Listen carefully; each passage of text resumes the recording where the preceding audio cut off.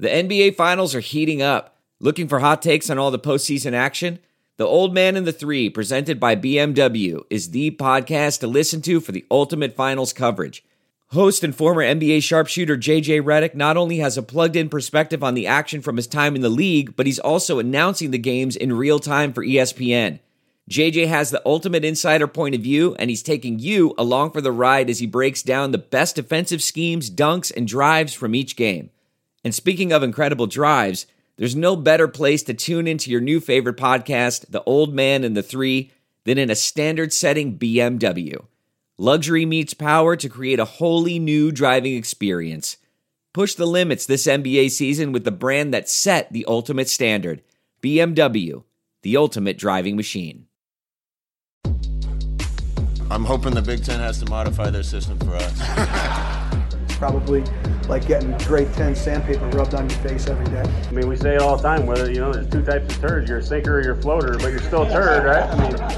I mean, we are about players and players playing the plays and not necessarily the plays. Welcome to the Varsity Club podcast. My name is Derek Peterson. Fall camp begins soon for Nebraska in earnest. Depending on when you're listening to this, it's already begun. We're recording this on a Thursday morning. We will be talking to Scott Frost Thursday afternoon because after an hour and a half of talking to the media a week ago, he didn't get his fill and he wants to talk to us again. So he's going to be doing that for just a little bit Thursday afternoon as a way to kick off fall camp. Thursday night is the NBA draft, which means something to me. I know it means nothing to my guests and probably to any of my listeners, but it will mean the end of dumb Shai Gilgeous-Alexander trade. So that means the football season is right around the corner. So I have joining me three of your favorite Hail Varsity writers, and we're going to do just a little bit of a roundtable discussion to kind of preview the season as it's coming up. So I will introduce you one by one so that everybody can say hi or have a little quippy remark if you want to. Greg Smith, hello, how are you? Hi, I am well. I don't care at all about the NBA draft, sorry. We also have Brandon Vogel, who is on a little bit of a time crunch, so we might lose him later in the podcast. But Brandon, we have you right now. How are you? Doing well. My 3-month-old only woke up one time in the night for the first time in his life, which felt like breaking the 4-minute mile. So that's wonderful. Well. You're at the age where you can say for the first time in his life for things, and that seems like a cool thing to be able to say. It is. I said to him this morning, I think it's going to be the hottest day of your life today, which is accurate. That's cool. We also have Jacob Padilla, who hopefully is recovered from the NBA Finals. Jacob, how are you? I'm doing pretty well. This is the least invested in the NBA draft I've been in a long time, so it actually kind of feels good. Because you're at the end of the draft. You don't have to worry about what the Suns are going to do with the number 9 pick. You just have to worry about how much money are we re-signing Chris Paul for and how much better can we get next year. Yeah, at 29, there's so many options that it's just not worth getting invested in any one player. So I'm kind of just sitting back and waiting to see what happens. Well, thank you all for being on. We will talk football. I gave you guys sort of a itinerary, a run through last night. We're going to stick to that as best as we can. We're just going to preview some, I guess, major storylines. I've got questions for you, like the most important player on offense, on defense, most important game on the schedule, who's going to pop this year. We'll start big and then sort of kind of work our way into the minutia. Brandon shared this. I don't know where he got it from. If he wants to share where he got it from, he can. But the over-under for Nebraska's win total this season was set at 5.5. So that's where we're going to start. You going over? Or you going under that win total? Brandon, we will start with you.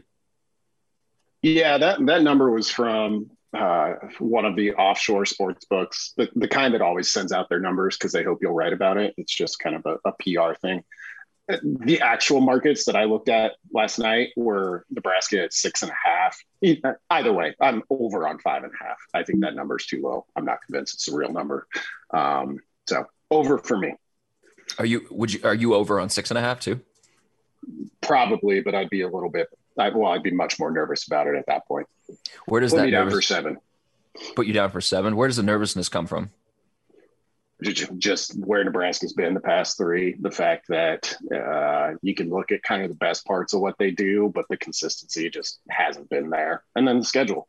So it's kind of a tough one to say, oh, over easy, but at 5.5, that's too low. Yeah, the schedule is rough. Jacob, to you next. 5.5 is the number. Are you going over? Or are you going under? At 5.5, I'll go over. At 6.5, it would be a much harder decision for me, especially if I'm actually making a bet here, which I'm not. And for the reasons Brandon said, just kind of waving generally at the last 3 years here. It's just hard at this point to count on Nebraska to take care of business against the teams that they should beat, or the teams that are kind of on their same level. And so that's what they're going to have to do to get to 7 wins this year. And then you've got the other ones that are going to be even tougher. So I think I'm sitting at 6 right now, just kind of conservatively going there. I think that the team will be better. There will be significant improvement in certain areas, but I don't know that I can assume that they're going to fix all the weird stuff that's been happening the last few years. Well, the thing that's fun about the Big Ten West right now, I guess not fun from Nebraska's perspective, but you talk about teams Nebraska should beat. There's only one team on the schedule that Nebraska should beat if you put much stock into preseason projections, and that's Illinois, with a first-year head coach sort of going through the rebuild process again. And everybody else, you can sort of make the argument that should be a coin flip game for Nebraska, including Purdue, including Northwestern, because they're the defending Big Ten West champs. So, like, you talk about having to play Michigan and Ohio State on your crossover, Oklahoma on your non-conference, and you get into the Big Ten West play. Coaches talked about it at the Big Ten Media Days last week. Like, the Big Ten West is tough, and it's getting tougher as Jeff Brom maybe has some good pieces at Purdue, and Northwestern is still there, and Nebraska's getting better, and Minnesota, who I guess, spoiler alert, is Brandon's dark horse, if he wants to talk about that this season. In the West, I should say, not overall for the conference. Greg, over under 5.5. Where do you land? Man, you stole the words right out of my mouth, unfortunately, which means I am leaning under on the 5.5. I should have just gone to you right away. I'm sorry. Yeah, it's fine. And actually, what you said is my reasoning, is because the one game that you feel like they should win is Illinois. But do you feel like that for sure because they're just in coaching transition, or because you think Nebraska is better than them? Is it a combination of both? Like, that becomes weird. But I do still think that Nebraska should win that game. But every other conference game is a toss-up. I think at this point, most people have chalked up that Oklahoma game to like a devastating loss, like not just a loss, but like a big, bad loss. And what does that do moving forward to the next game after that against Michigan State, where it's probably the next game that you would have most confidence in conference outside of Illinois? That becomes a tricky game if you come off of a blowout. And then that's before you get to the inconsistency with the team is the thing that really, really bugs me. I just don't know how we're going to see that switch just be flipped for them. It very well could be, to leave that wiggle room. But it is tough to project that. So I would say under. It may not be far under. Maybe it's 5. But I would say under at this point. So you asked a very interesting question there. Do you think that Nebraska is in should win mode over Illinois because Illinois is breaking in a new head coach, or because Nebraska is the better team? That's a painful question, I would bet, for some people that look at that game and say, well, of course Nebraska is the better team. I would argue that Nebraska is the better team in 7 of its 12 games on the schedule this year. And I think I don't think I've given a record prediction on the record. People ask us about it all season long. I don't think I've given one yet. I think 7-5 for this year. So I'm going to go over. I think they're going to beat Wisconsin, and I think they're going to lose to Michigan State coming off that Oklahoma game, which we can talk about if you guys want to. When I put that in the Slack group, Brandon was sort of taken aback by that because Michigan State projects as going through some struggles, and they don't really have a great quarterback. But yeah, I think Nebraska should be better than the opponent in more games than not this upcoming season. So like, for me, Illinois, it's a matter of Illinois has a new coach during the rebuild process, but also Nebraska's better, and Nebraska's they know they need that game, which I think counts for something. Fordham, obviously, Buffalo would have been more interesting if Lance Leopold had stayed. I think they're a better team than Northwestern. I think Northwestern is going to struggle this year. I think they're, I guess, maybe not a better team than Minnesota on paper, but I think that they can win that game. I think they'll beat Purdue. I think they'll beat Wisconsin. So I've got losses to OU, Michigan State, Michigan, Ohio State, and Iowa to close out the year. We'll see what a 7-5 year, if that comes to pass, what that looks like with losses to Iowa and Ohio State to close out the year. I'd be curious what the kind of vibe is around that season. But I think Nebraska can get to 7-5. And I think even in that record, there are one or two games that are sort of could go either way in my mind. So I'll open this up. Does anybody have thoughts about what I said, what anybody else said? We'll open this up and then move on. I think my thoughts probably will fall under the next topic on some of what you said there. So I'll kind of hold for now. Yeah, to your Michigan State point, like Michigan State, I think is one of the more dangerous teams in the Big Ten because there are almost like no expectations for them. Most of the preview mags I've looked at and kind of conference projections have them last in the East because people really like Rutgers at the moment, and I like Rutgers too. So like that your pick of Michigan State surprised me, Derek, but I'm also kind of looking at them and being like, they're on a total free roll here and they're going to jump up and surprise some teams. It's just a matter of who it's going to be. I think people talk about like, okay, what's the game on this schedule early on where we're going to learn a lot about this Nebraska team, and surely Illinois, how they come out to start the season, what's the sense of urgency with that game? That'll be telling. But I think too, coming off of the Oklahoma game, if what we expect to happen happens, and that game is not competitive, let's say into the fourth quarter, what does this Nebraska team look like? Because Scott Frost has talked about we need confidence, we need momentum for this team. These guys just haven't had a ton of confidence. So if you go on the road to a hostile environment and you lose big, and then you have to turn around and go on the road again to a Michigan State team that, part of my thing with Michigan State, I like Mel Tucker as a coach. I think he's a really good coach. And I think that plus them being at home will sort of help them. And the fact that they're like, well, we don't got anything to lose. We're playing with house money right now. That's sort of an interesting spot for Nebraska. Coming off of Oklahoma, they're going to have Northwestern at home for homecoming the following week. That game always means something to Nebraska. So like, what kind of display do we get from Nebraska on the road against Michigan State after probably a disappointing loss? That'll go a long way towards telling us sort of what is the mentality of the team. Have they fixed some of the, I don't want to say cultural things, but just some of the more mental stuff that has plagued this team for 3 years? I think that'll be an interesting spot. And so like, if they lose, then, it's still a work in progress, which I don't think will surprise anybody. It'll obviously be tough to swallow the loss, but if they win, then, we'll see what happens over the last 8 games. Let's move on.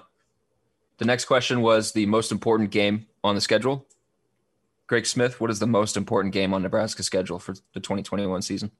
So I think my answer on this has actually changed in the time that we've been on this podcast.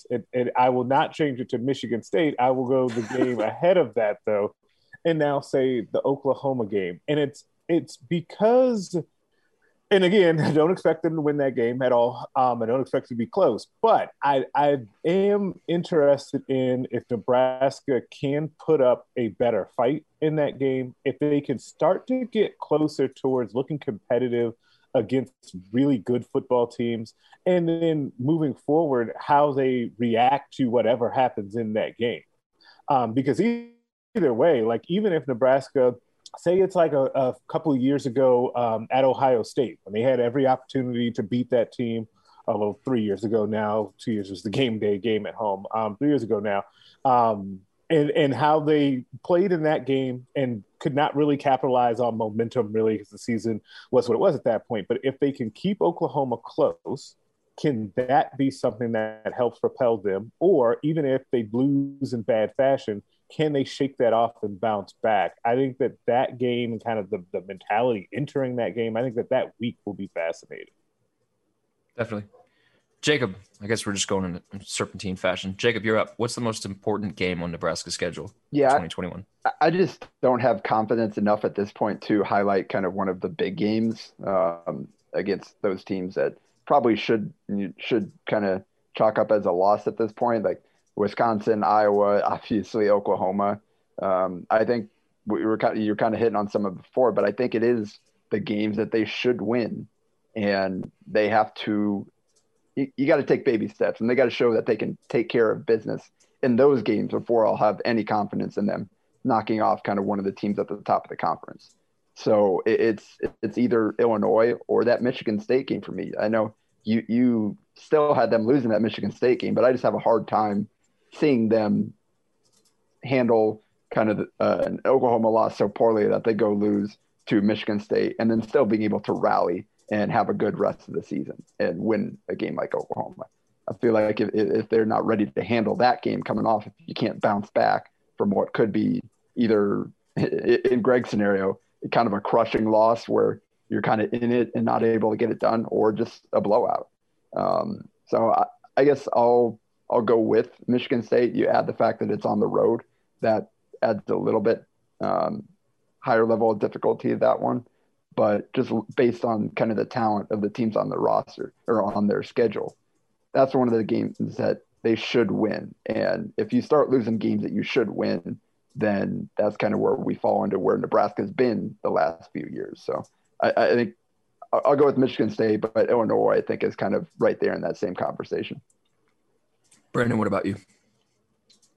I spent about 700 words in the 2021 Hail Varsity Yearbook laying out this case. But for me, not for Nebraska, but for me, the most important game is Oklahoma for many of the reasons Greg mentioned. Like, I just looked at it. The line right now is Oklahoma minus 19.5. Kind of removing the expectation of a win, I think, is the important piece of this. Like, I just want to see if they're up for the fight. Like, with everything that happened in the offseason, with Nebraska trying to get out of this game, like, can you put that aside? Are you mentally strong enough? Are you motivated enough to go there and, hey, go up 7-0? And if you do that, well, can you be in it at halftime? Like, I mean, these are moral victories. And I know people don't like that, but that's where this program is at right now. Since Greg already used that one, if you want an alternate game, I would say Minnesota. That's their 8th straight game to open the year on the road.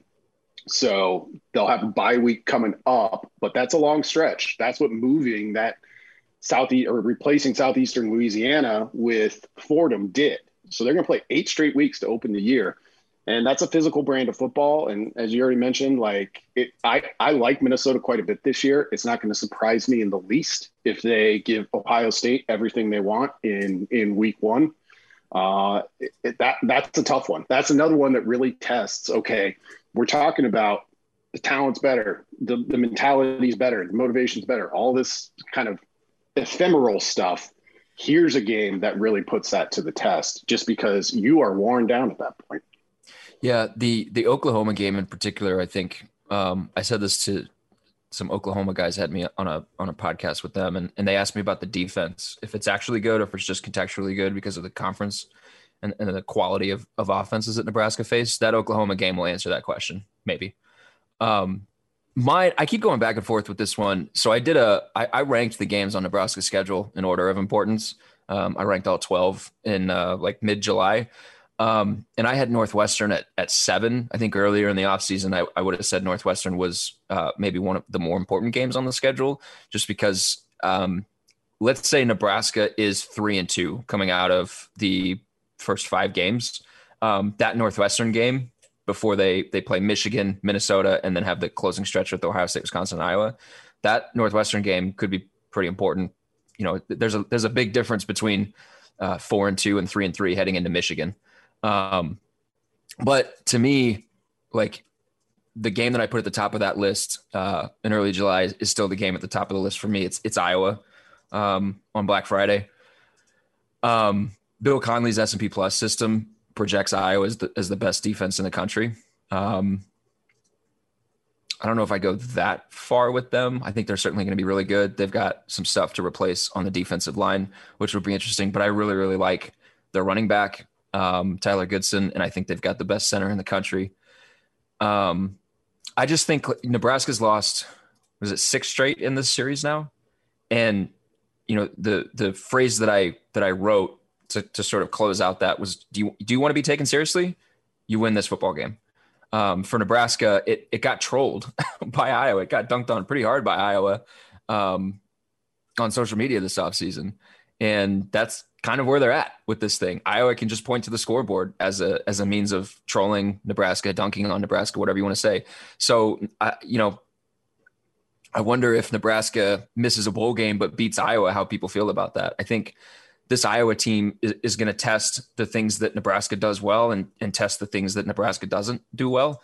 And they've been close the last 3 years. They've been really close, and it's been mental mistakes that have done them in here and there. And so, you know, in the same vein as Northwestern, like Iowa sort of demands that you play really sound football.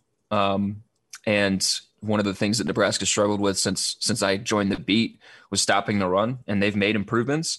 But Iowa at the end of the year is going to ask that you stop the run to beat them. And if Nebraska can do that, I think it says a lot about where this program's at. If Nebraska can come away with a win to close out the year, I think it says a lot about where this program is headed. So they're the most important game for me on the schedule. I might flip-flop again in 2 weeks, but for right now, that's where I'm at. Next question is the most important player on the offense. I didn't include this stipulation. Did anybody pick the quarterback for this question? I mean, it's the right answer. I picked him. All right. Okay. So let's talk about it. Jacob, you can go first. Yeah. I mean, in general, the quarterback is the most important player on Mario Verduzco is mad at you. He's mad at you now. Yeah. Well, sorry, Mario, but that's kind of how the sport works. And for Nebraska, obviously the last few years, since his freshman year, Martinez hasn't had the strongest supporting cast on the offensive side of the ball. And part of that, I think you can point to for his struggles. But this year, if things come together, that excuse should be kind of somewhat out the door. And as a 3-year starter coming back, you have to rely on this guy to actually be able to win you some games. And there's some key areas where he has to improve. And if he does that, Nebraska's got a chance to put some points on the board this year. And that's something that they're going to have to do. They can't have a year where their starting quarterback has 5 touchdown passes. That's just not going to work, even if they get the running game going, which I know that's something that Brandon sees as one of the biggest keys of the season, is to be able to have a healthy running game. And that'll definitely play a big factor. But it's got to be Adrian in the big moments, in the red zone. He's got to kind of make good decisions and kind of get over some of the areas where he struggled that has cost Nebraska in key games. You can't have your starting quarterback getting benched this season. I don't know that the option is there. Luke McCaffrey's gone. I don't know that they're looking at the young guys on the team the same way, but he has to be steady and consistent for this team to have success this year. Brandon, where are you at on this question before we lose you? Yeah, so I was expecting having to come from way out of left field. I suspect we'll get a wide receiver in here somewhere, maybe a running back, although maybe not, if we can already chalk up 2 to Adrian Martinez, which Jacob is probably right, is the correct answer, though, as Derek alluded to, Mario will tell you he's but a cog in the wheel of success. I'm going with the hub of that wheel. I'm going with Turner Corcoran. Ooh. So effectively, I mean, we know he played the Rutgers game, but first-time starter this year, if he is good, and we know like his talent level is high, he might have the highest ceiling of anybody on Nebraska's offense when you talk about pro potential in my mind. If he is good, it's hard for me to see Nebraska's O-line not being pretty good. And if you've got a good O-line, I mean, Iowa football in the Kirk Ferentz era basically proves this. You got a chance to be pretty good. So I'm going to be watching him closely. If he does, and really you could pick anybody on the O-line. I just went with him because he's the freshest. It's pretty close anyway. If he is, you're like, oh, he looks as good as advertised. And yeah, you're going to have first year starter blips, but if he is good, I think Nebraska has a chance to be pretty good. Perfectly fair. I was not expecting Turner Corcoran. I've got somebody on the line, but it's not Turner. Greg Smith, you were nodding your head to Adrian. Did you pick Adrian as well? I did pick Adrian as well. I was also nodding from Brandon picking an offensive lineman because that was my second. Offensive lineman was my second choice, but Adrian Martinez is the first choice for some of the reasons that Jacob laid out. But more than this, I kind of keep wrestling with this question about Adrian, and does Adrian, and I still don't know, does Adrian need to take a leap for the offense to be better, or does he just need to be steady? Like in that question to me is really interesting, because if he is just steady and that's what Nebraska needs, I think they can get that from him. I think that they can smooth out some of the decision making, or at least make that better. And then at least because the talent around him is better, you can then see some progression with some of the numbers. So if you're not even asking him to be like McKenzie Milton in that final year of Frost at UCF, level good, obviously, then I think that he's got a real shot to help push this offense along. And it has to be, I mean, obviously it has to be better than it's been the last few years. If they're going to continue to try and be a better team and to be more competitive, the offense is going to have to pick it up. I think he's the start of that, but it's just interesting to me I don't think that he has to make the jump that maybe some would assume for the offense to be better, because the pieces around him should be better. Well, I'd argue that him being steady would be making a jump. Mm-hmm. That's fair. And I'm not arguing that he has to be the best quarterback in the West for in order to win. He just can't make the same mistake. Yeah. Yeah. He just can't make some of the same mistakes that he's made over the last couple of years. And I think a large part of Nebraska's struggles the past 3 years is that they've needed him to be more than just steady. So if he is allowed to be just steady, that means somebody hit at wide receiver, probably means Austin Allen's having a great year. You found somebody in the running back room who can rush for 800 yards on his own. And that offensive line is pretty good. Yeah, because a lot of what they've talked about is that Adrian has felt the pressure to have the 25-point play or whatever it is every time he sort of takes off and runs with the football, and that's what gets him into trouble. He's fighting for extra yards. He's trying to do this. He's trying to do that, and that's where you get a little loosey-goosey with the football. That's where some of the bad decision-making happens. And so, like, I definitely would agree with Jacob that if he fixes the turnover issues and some of the decision-making stuff, that is taking a leap for him. And for him, like, I think, like I said half jokingly, but quarterback play in the Big Ten this year is probably going to be down a little bit from what it has been, just because you don't look around the conference and see elite playmakers like what we have with Justin Fields.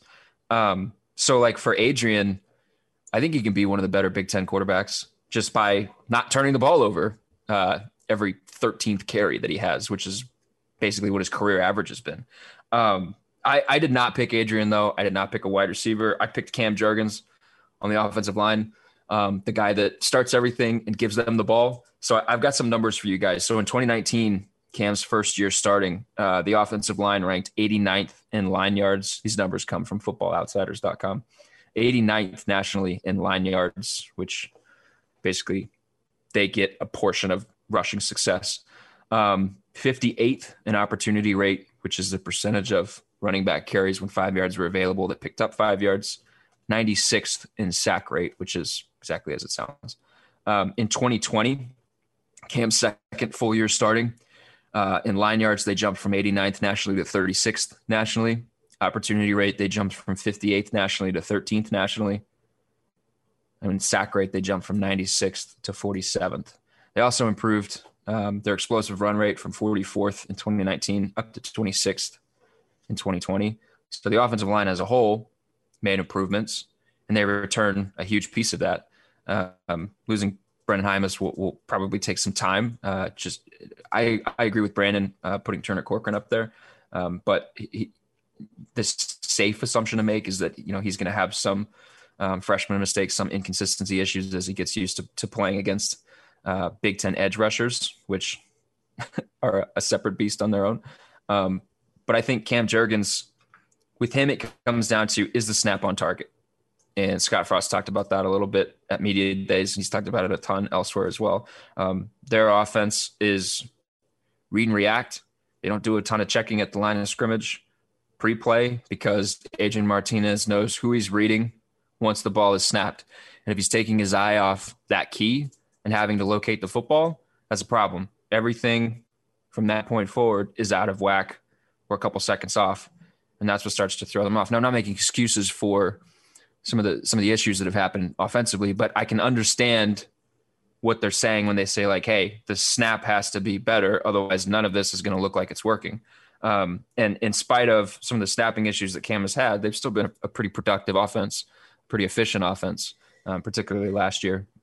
So if he is an all-conference caliber center, which I think he can be, I think their offense has the ability to continue to improve and to take sort of that next step in terms of their finishing ability, which will go a long way. It'll help out Adrian. It'll help out the ground game. And I think everything will just look a little cleaner. So Cam was number one on my most intriguing list for the season. For this question, he's number one for me again. I'm curious, for the two of you that picked the quarterback, what would have been number two if I had said no quarterbacks? Well, I think offensive line is definitely up there, and it's just tough to single out any one player. I'll hit on Cam as part of my answer to a later question, but it's just tough to kind of single out any one player, because if Turner Corcoran has a really good year, but Bryce Benhart doesn't, then you're still kind of in a tough spot. If the tackles kind of hold their own, but again, the snaps are an issue, then we're right back where we were to begin with. So it was hard to single out any one player on the offensive line. I think that's probably the second most important unit. But I think that's kind of where I sat on that, because it's hard to, at this point, I have no idea who to single out at running back. I think that'll be pretty important, but I don't know who it's going to be. And at wide receiver, it's also a picture that I think they're figuring out. So and I think the tight ends will be pretty solid there, be pretty reliable. So I don't know that I would single them out as the most important or anything like that. Yeah, the offensive line definitely has to be a cohesive unit, because, like Brendan Imus last year, he had a pretty good individual season, and it didn't amount to much for him when it came to individual accolades or going through the draft process. People just looked at the offensive line and said, well, Nebraska's offense didn't play well, so Hymus must not have had a good year. So to that point, it has to be cohesive. Greg, who would you have gone with the non-quarterback category? The two guys I was kicking around, if it wasn't going to be a quarterback, Cam Jurgens, good old beef jerky that you went with, and then Samori Toure, who has not come up yet on this pod. We've gone 30 minutes without him coming up, which is impressive, because I think that if he's as good as he was in the spring, and as good as he's been at Montana, then he would end up being their best receiver. But then there's a trickle-down effect there that could be really nice for the passing game that has been in desperate need of explosive plays. That wide receiver, the closer we get to camp, though, the more wide receiver kind of intrigues me, because the pieces are definitely there. It's just whether or not it all comes together, which is really just a microcosm of how you feel about the team at large. But I definitely think the pieces are there, and it starts with Toure. Sure. If you guys are listening to this here squeaking in the background, that's my dog playing with her toy. She's in a playful mood right now. So it's not you. You're not hearing things. That is definitely my dog squeaking her toy. We can move on to the same question, but on defense, the most important player on defense. I'll go first. I have picked the safety pairing of Deontay Williams and Markel Dismuke. So I think Nebraska will have pretty good linebacker play. I think Nebraska will have pretty good There's no reason for them to not have good defensive line play just because they return so much. For me, we talk about this secondary and say, yeah, they can be one of the better secondaries in the conference. They certainly have ambitions of being one of the best secondaries in the country. When you start to look at their numbers, it's not they're not elite at any one thing. So I pulled up some of the stuff. 56th in explosive pass play rate. So I used 20 plus yards instead of 15 like some other people. 56th there. 82nd in opponent completion percentage against them, which means the lower you are in the ranking, the higher the opponent completion percentage is. 55th in yards per pass allowed. 63rd in havoc rate produced. I just think if you're going to be one of the best secondaries in the country, you've got to be elite in at least one or two of those. And I think Deontay and Markelle will sort of set the table for that. I think they'll sort of, they can't get beat in behind. They can't have the targeting penalties that give up 15 yards and get them kicked out of the game. They can't be inconsistent. They've got to be sort of the anchor of the secondary. They got to be the anchor of the back end of that defense. And for them, I absolutely think they have the talent and the potential to be one of the best secondaries in the country, but they certainly have to, they played better down the stretch last season, but I think, some of the numbers that they look at, they weren't elite against the pass.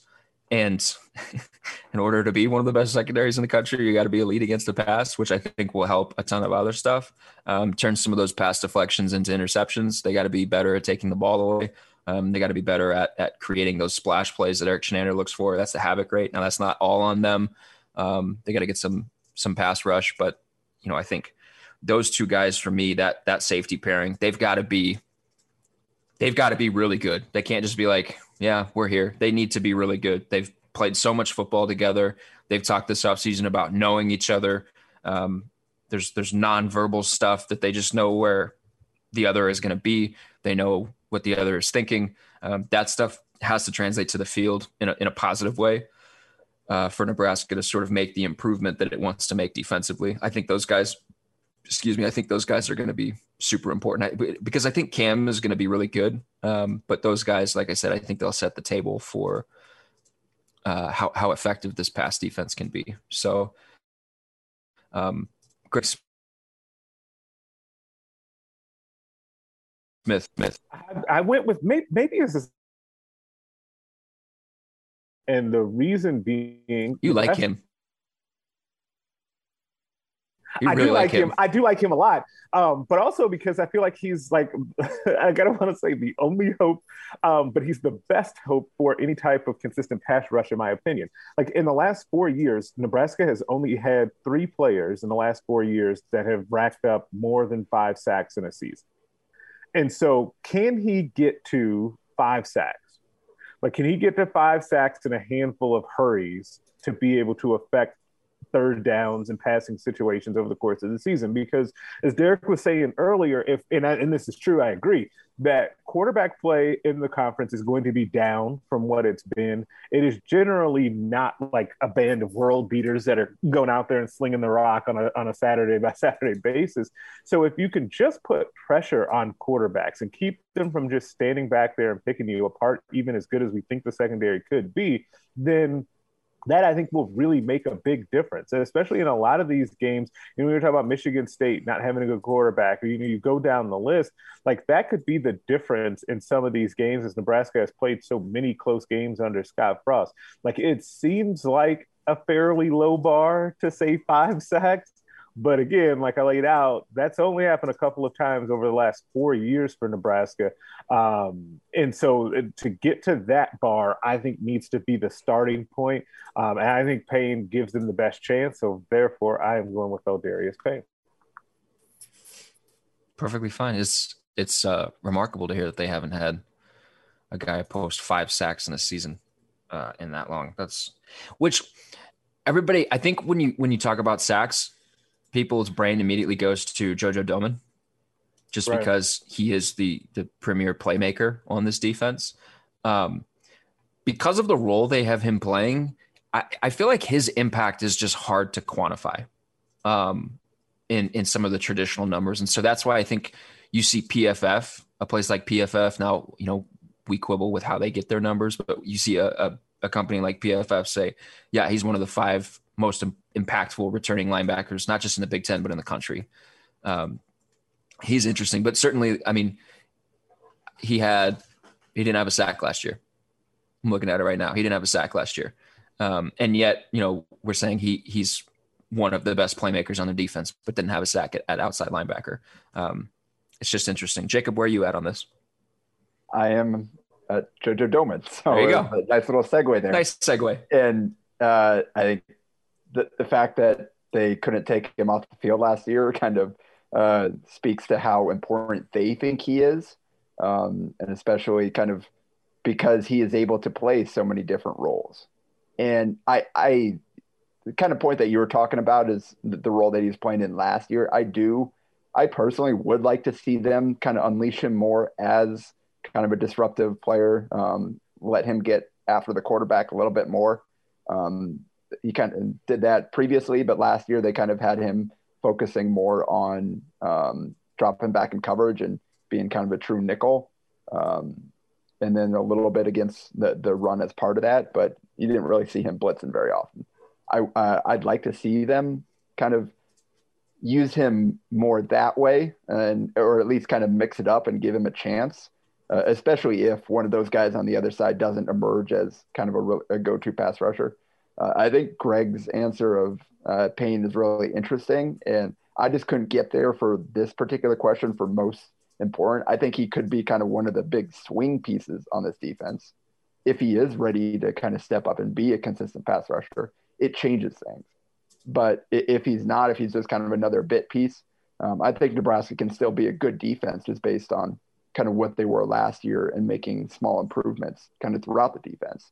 So I don't know that I'd put Payne as the most important right off the bat, but he's definitely kind of one of the more interesting. I just think with Domann's ability to impact the game so many different ways, and again, like the value that they seem to have in him, I think he's probably the answer here. And especially, I don't know, we talked about Javen Wright and Isaac Gifford as guys that are kind of understudies to Domann in that role, but are those guys ready to go out there and do what Domann does right now? I don't know if you can say yes at this point.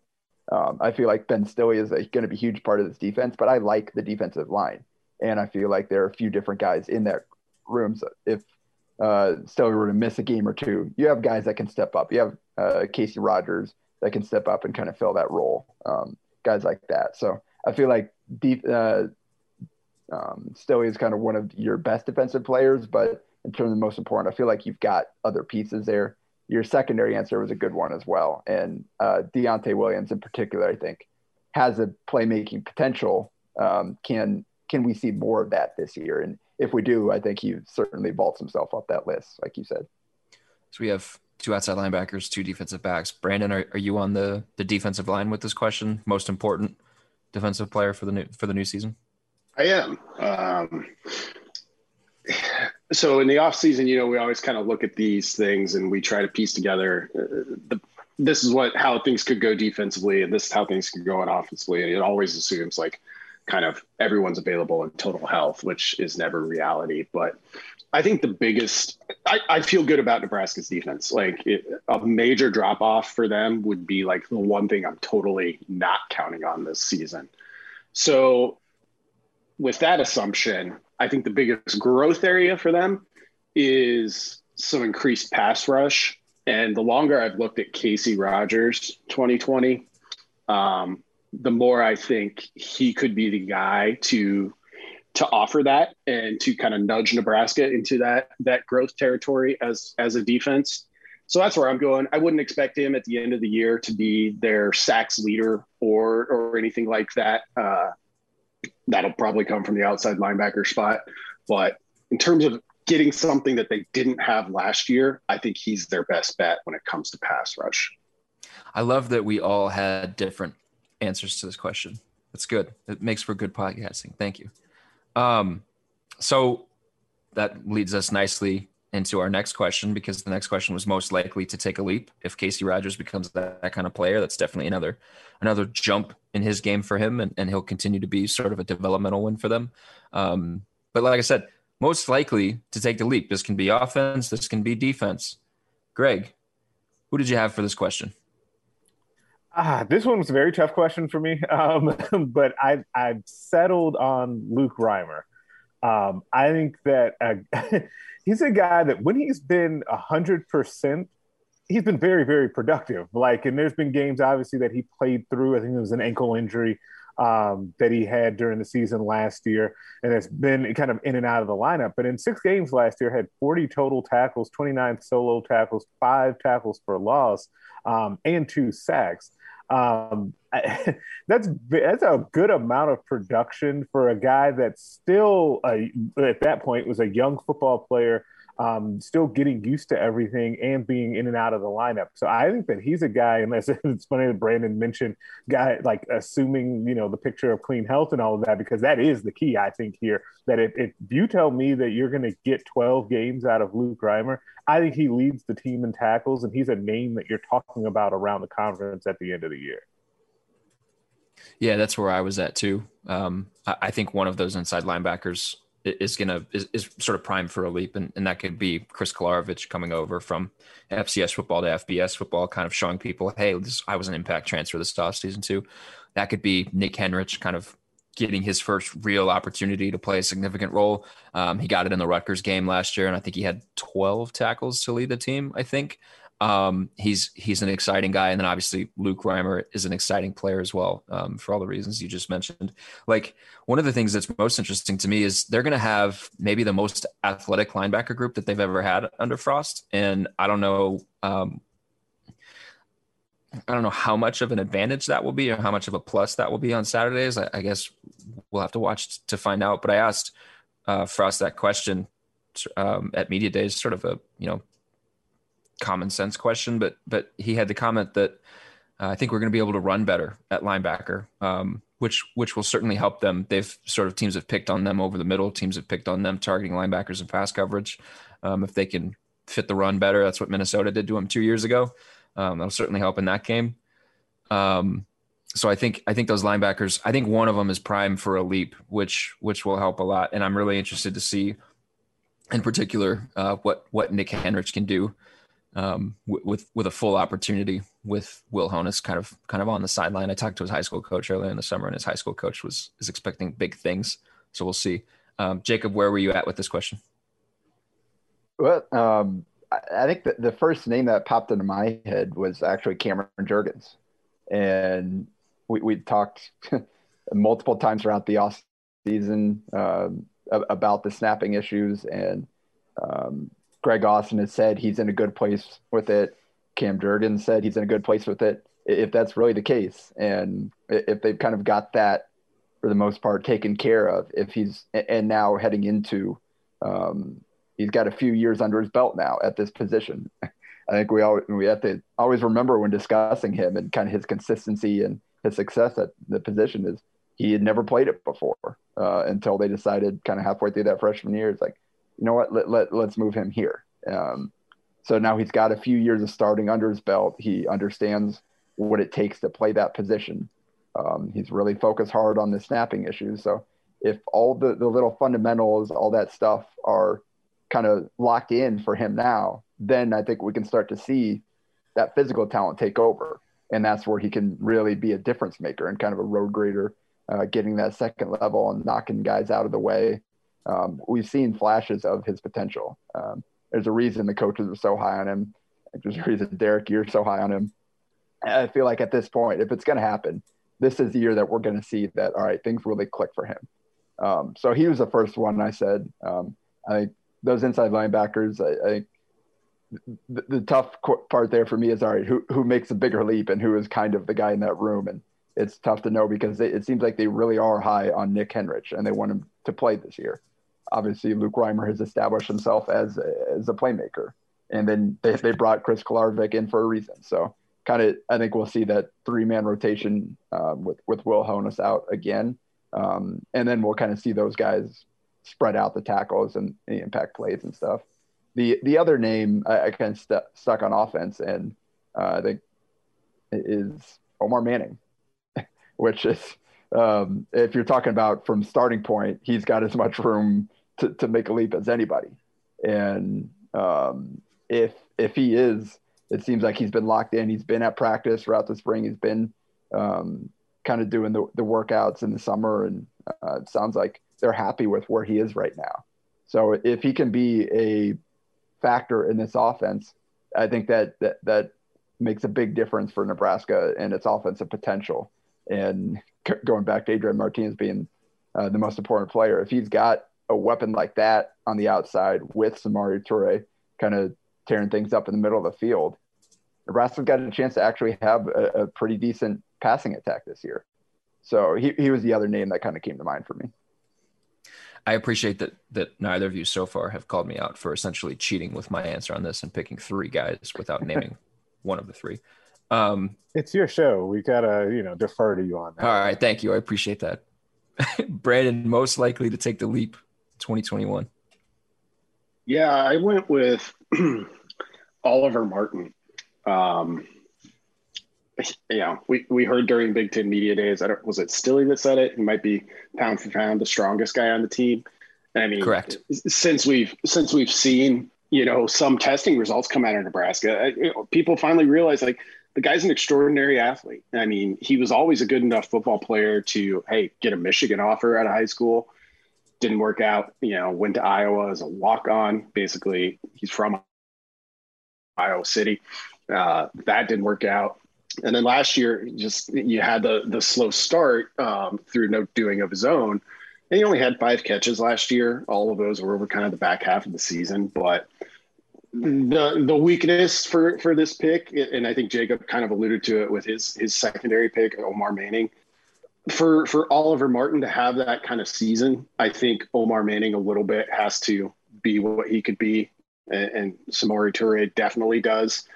If that happens, it wouldn't surprise me at all if we get to the end of the year and Oliver Martin is Nebraska's leading receiver.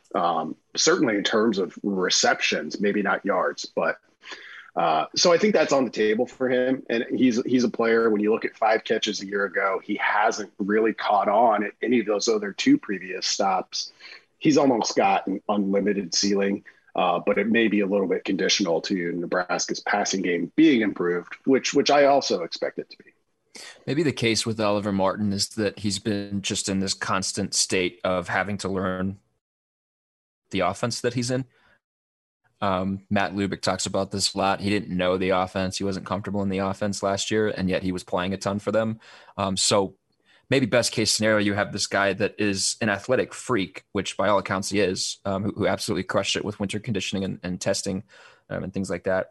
If he's finally comfortable, some of that athleticism, some of that natural ability can just sort of start to shine through. And if you've got Omar Manning and Samori Toure operating on one side, if you've got Austin Allen being the kind of tight end that they think is capable of having a long NFL career, that's a good situation for somebody like Oliver Martin to be in. It's a good situation for any of the wide receivers to be in, but that's assuming everything goes according to plan, which it hasn't. But yeah, I definitely, he was on my list of most intriguing players as well. Let's move to the last question that I have for you guys. The area of improvement for Nebraska that is most in need of improvement in 2021. Brandon, we'll go right back to you. What do you think? Explosiveness on offense, which you guys have heard me talk about for a couple of months now. Like it's the whole game in 2021 to me for Nebraska in particular. 52nd in explosive plays percentage last year, which wasn't bad, but that was heavily reliant on the run game, which itself was a lot of quarterback run, providing those explosive plays. I wrote a little bit about it this past week and kind of looking at Minnesota in 2019 and Nebraska in 2021, but that was kind of tip the iceberg in terms of some of this drive data that I've looked at. And the broad way to say it is Nebraska has to go too far and it takes too long to do it too often. And that's not college football anymore. Like you need those 4 or 5 play scoring drives. And it's really the biggest difference. Like if we started from a point of like, oh, Frost is coming from UCF and yeah, they're not going to average 50 points because this is the Big Ten. But you're going to have some of that. The biggest difference is like they start too many drives in kind of the 75 to 80 yards to go territory. And okay, that's where most drives start, but they don't have those where they pick up 30 yards on one play and all of a sudden you're scoring in 4 or 5 plays instead of 8 or 9. And that's a big piece of the discussion when we talk about, oh, there's too many fumbles, there's too many mental mistakes. The longer those drives take, the more exposed you are to those sorts of things. So if Nebraska starts getting some quick scoring drives, I think a lot of that stuff goes away. And it may not even go away. You may just have reduced your risk of those kind of things. That's kind of where I'm at as well, but we'll save that conversation for a little bit. Greg, where are you at? It's an offshoot of what Brandon said, actually, and it's passing touchdowns. Like Adrian Martinez last season had 4 passing touchdowns, and that'll be at a weird shortened season. But still, that number jumps out to you, right? 1, 2, 3, 4 is not going to get it done. In Nebraska, to be that type of explosive offense that they need to get closer to, that Brandon was just laying out, some of that's going to have to come from the passing game, which is so weird because all of this stuff kind of plays together, because the thing goes back to what we were just talking about painting that picture at wide receiver, which is totally realistic. Like, I don't think that it's like so far out of bounds to think that, okay, if Omar Manning is out there consistently, Toure is what we think he can be in the slot, that third receiver, who I think is Oliver Martin at this point on the outside, he obviously is athletic enough to command some attention. It's difficult as a defense to really take everyone away. So someone's going to have a favorable matchup, right? And so then if Adrian Martinez is making those decisions, going back to Jacob's point ultimately about him, then things could be pretty good. And just being pretty good, to me, is improving on, obviously, those 4 touchdown passes. And I think that that's where it has to go. Like, and it really plays into what Brandon was saying, and they can come from long distance, they can come from medium, but they've got to be more of a part of this offense for the team to have a lot more offensive success than they've had previously. Yeah. Nebraska only had 5 passing touchdowns total. So Luke McCaffrey had 1. Right. Just for context, Rex Burkhead, a running back, threw 3 touchdowns in 2010. He was 3 for 4 with 3 touchdowns. So. Yeah, and it's just it's such an anomaly in today's college football to have that be the type of thing that's happening, and really outside the norm for this offensive system. Like, it just all is so strange, and I don't know if it's one of those things too where it just has to improve, like, by function. Like, there should be nowhere to go but up when it comes to that particular number. Absolutely. Jacob, where are you at? I'm in the same place. That's kind of what I highlighted. And more specifically, I think kind of the passing game inside the 40. And Brandon's point makes it slightly less important that you're able to execute in the red zone in particular if you can get some from 30, 40 yards out. But mentioned the 5 passing touchdowns. The longest touchdown, I think, was a jet sweep. The ball traveled like a foot in the air on that Xavier Betts touchdown. So you take that out, and it's even more depressing, I would say. Well, it was just a little pop pass. Yeah. It should have been a run. Those should be classified as runs. Yes. Those should that's not be classified. Yeah, it should. Yeah, but it goes under the pat, so that, like, you take that out, and it's just mind-boggling how poor their ability to get the ball in the end zone has been through the air. And I think if Connor Culp is the Big Ten kicker of the year again, it'll mean bad things for Nebraska this year, because we know at this point he's not a guy that's going to be bombing from 45 yards away. If he's got a lot of a lot of field goals, that means that Nebraska is stalling inside the 40 too often. It's nice having that security blanket there, but that can't be what you're relying on. You got to go there. You got to get 7. So that's kind of, I think, the area that they really need to improve the most. And hopefully the upgrades at wide receiver will play a big part in that. And then that goes back to kind of the progress that Adrian Martinez needs to make. And there are too many times last year where they had touchdowns there, and whether it was a bad pass, the receiver dropping the ball, maybe just a couple bad play call, whatever it was, they just were not able to kind of finish off these drives with touchdown passes. So that's something they've got to be able to kind of get the ball in the end zone from 10 yards out, from 15 yards out, from 5 yards out when they're playing against the run. So kind of on the same page as Greg here, and going back to what Brandon said, that would go a long way too if you could get some from 30, 40 yards out, where you don't have to rely on kind of the field shrinking and making tighter window throws. I think that would help a long way as well. I couldn't settle on this question between. Oh, Greg, go ahead. You wanted to say something? Yeah, real quick. Sorry. But it's also another one of those things where I think this falls into the category of we've seen it be close. It just has to happen. Like, you can picture multiple times where guys are streaking down the field and they weren't seen, or other times where the ball has been dropped. Like, those plays have been there. They're out there on the field. It's just making them. Like, I don't think that having some of that stuff improve is asking the world, because we've seen it like almost play out. Like, and that's what makes this like kind of exciting, but also kind of frustrating at the same time. Yeah. I think turnovers defensively will go a long way towards helping out everything with this team.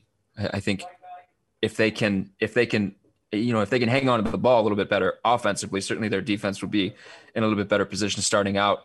And then it's not a situation where you come onto the field and you're just like, okay, we just have to hold them to 3 points. It's a situation where you come on the field, 75, 80 yards away from the end zone. And you say, all right, we can be a little aggressive. We can go try to take the ball away.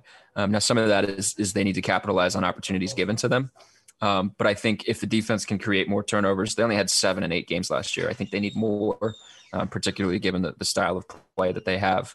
I think that'll go a long way towards helping. But the other one with me, and why I couldn't really decide between the two, was special teams.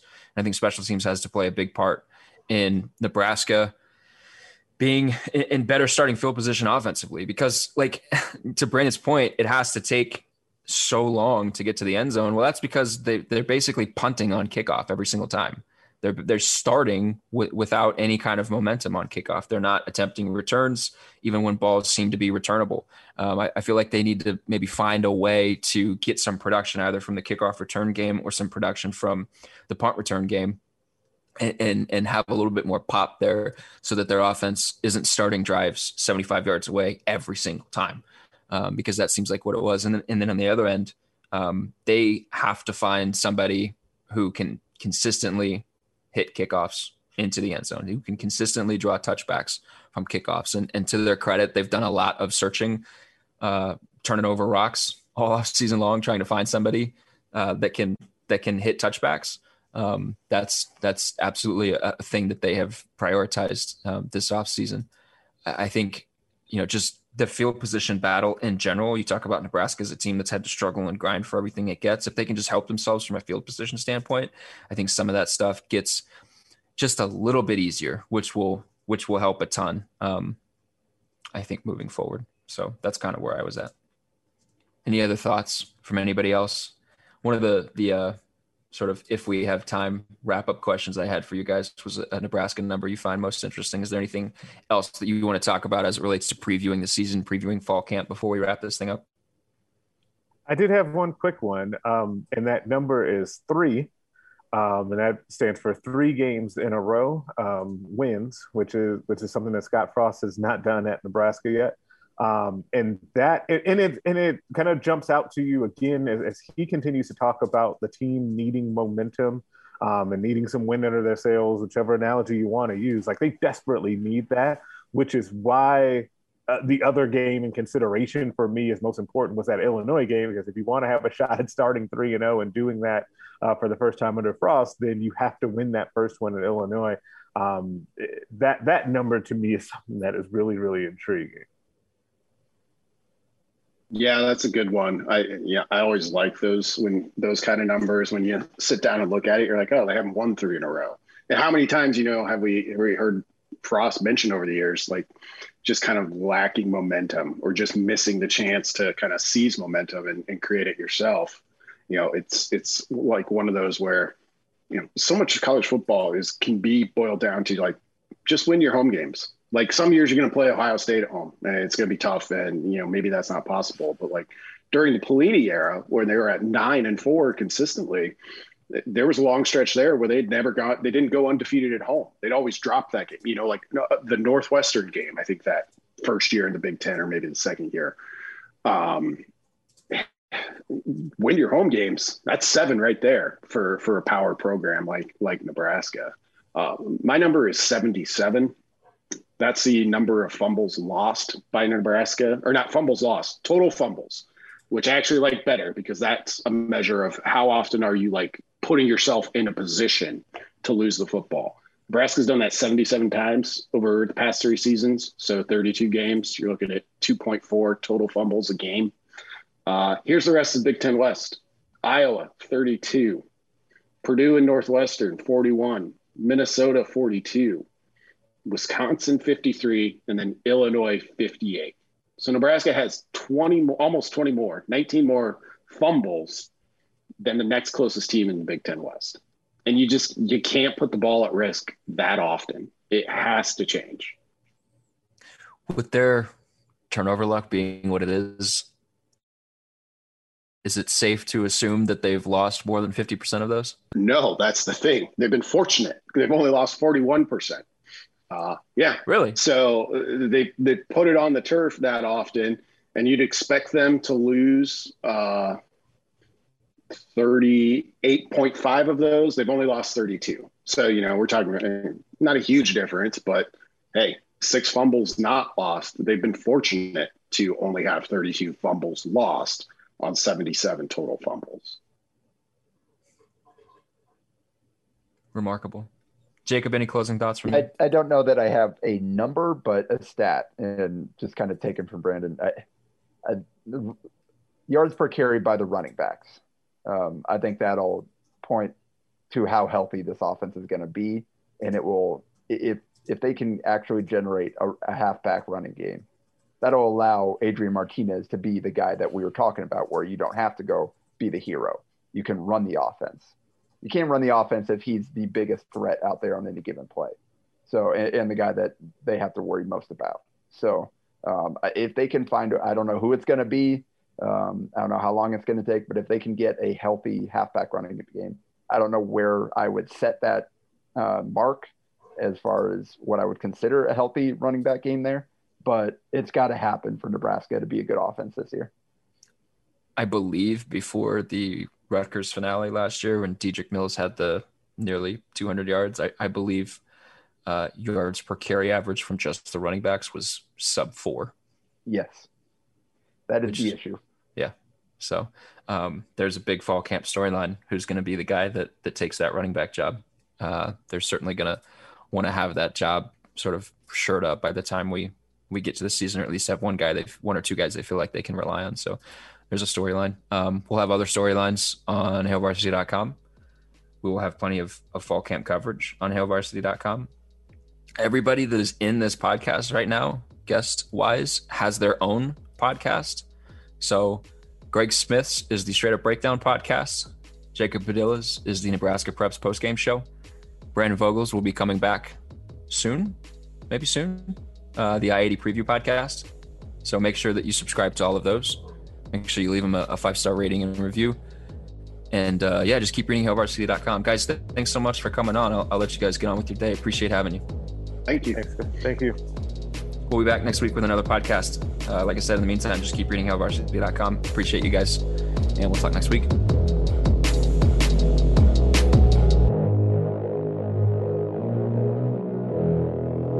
A Huda Media Production.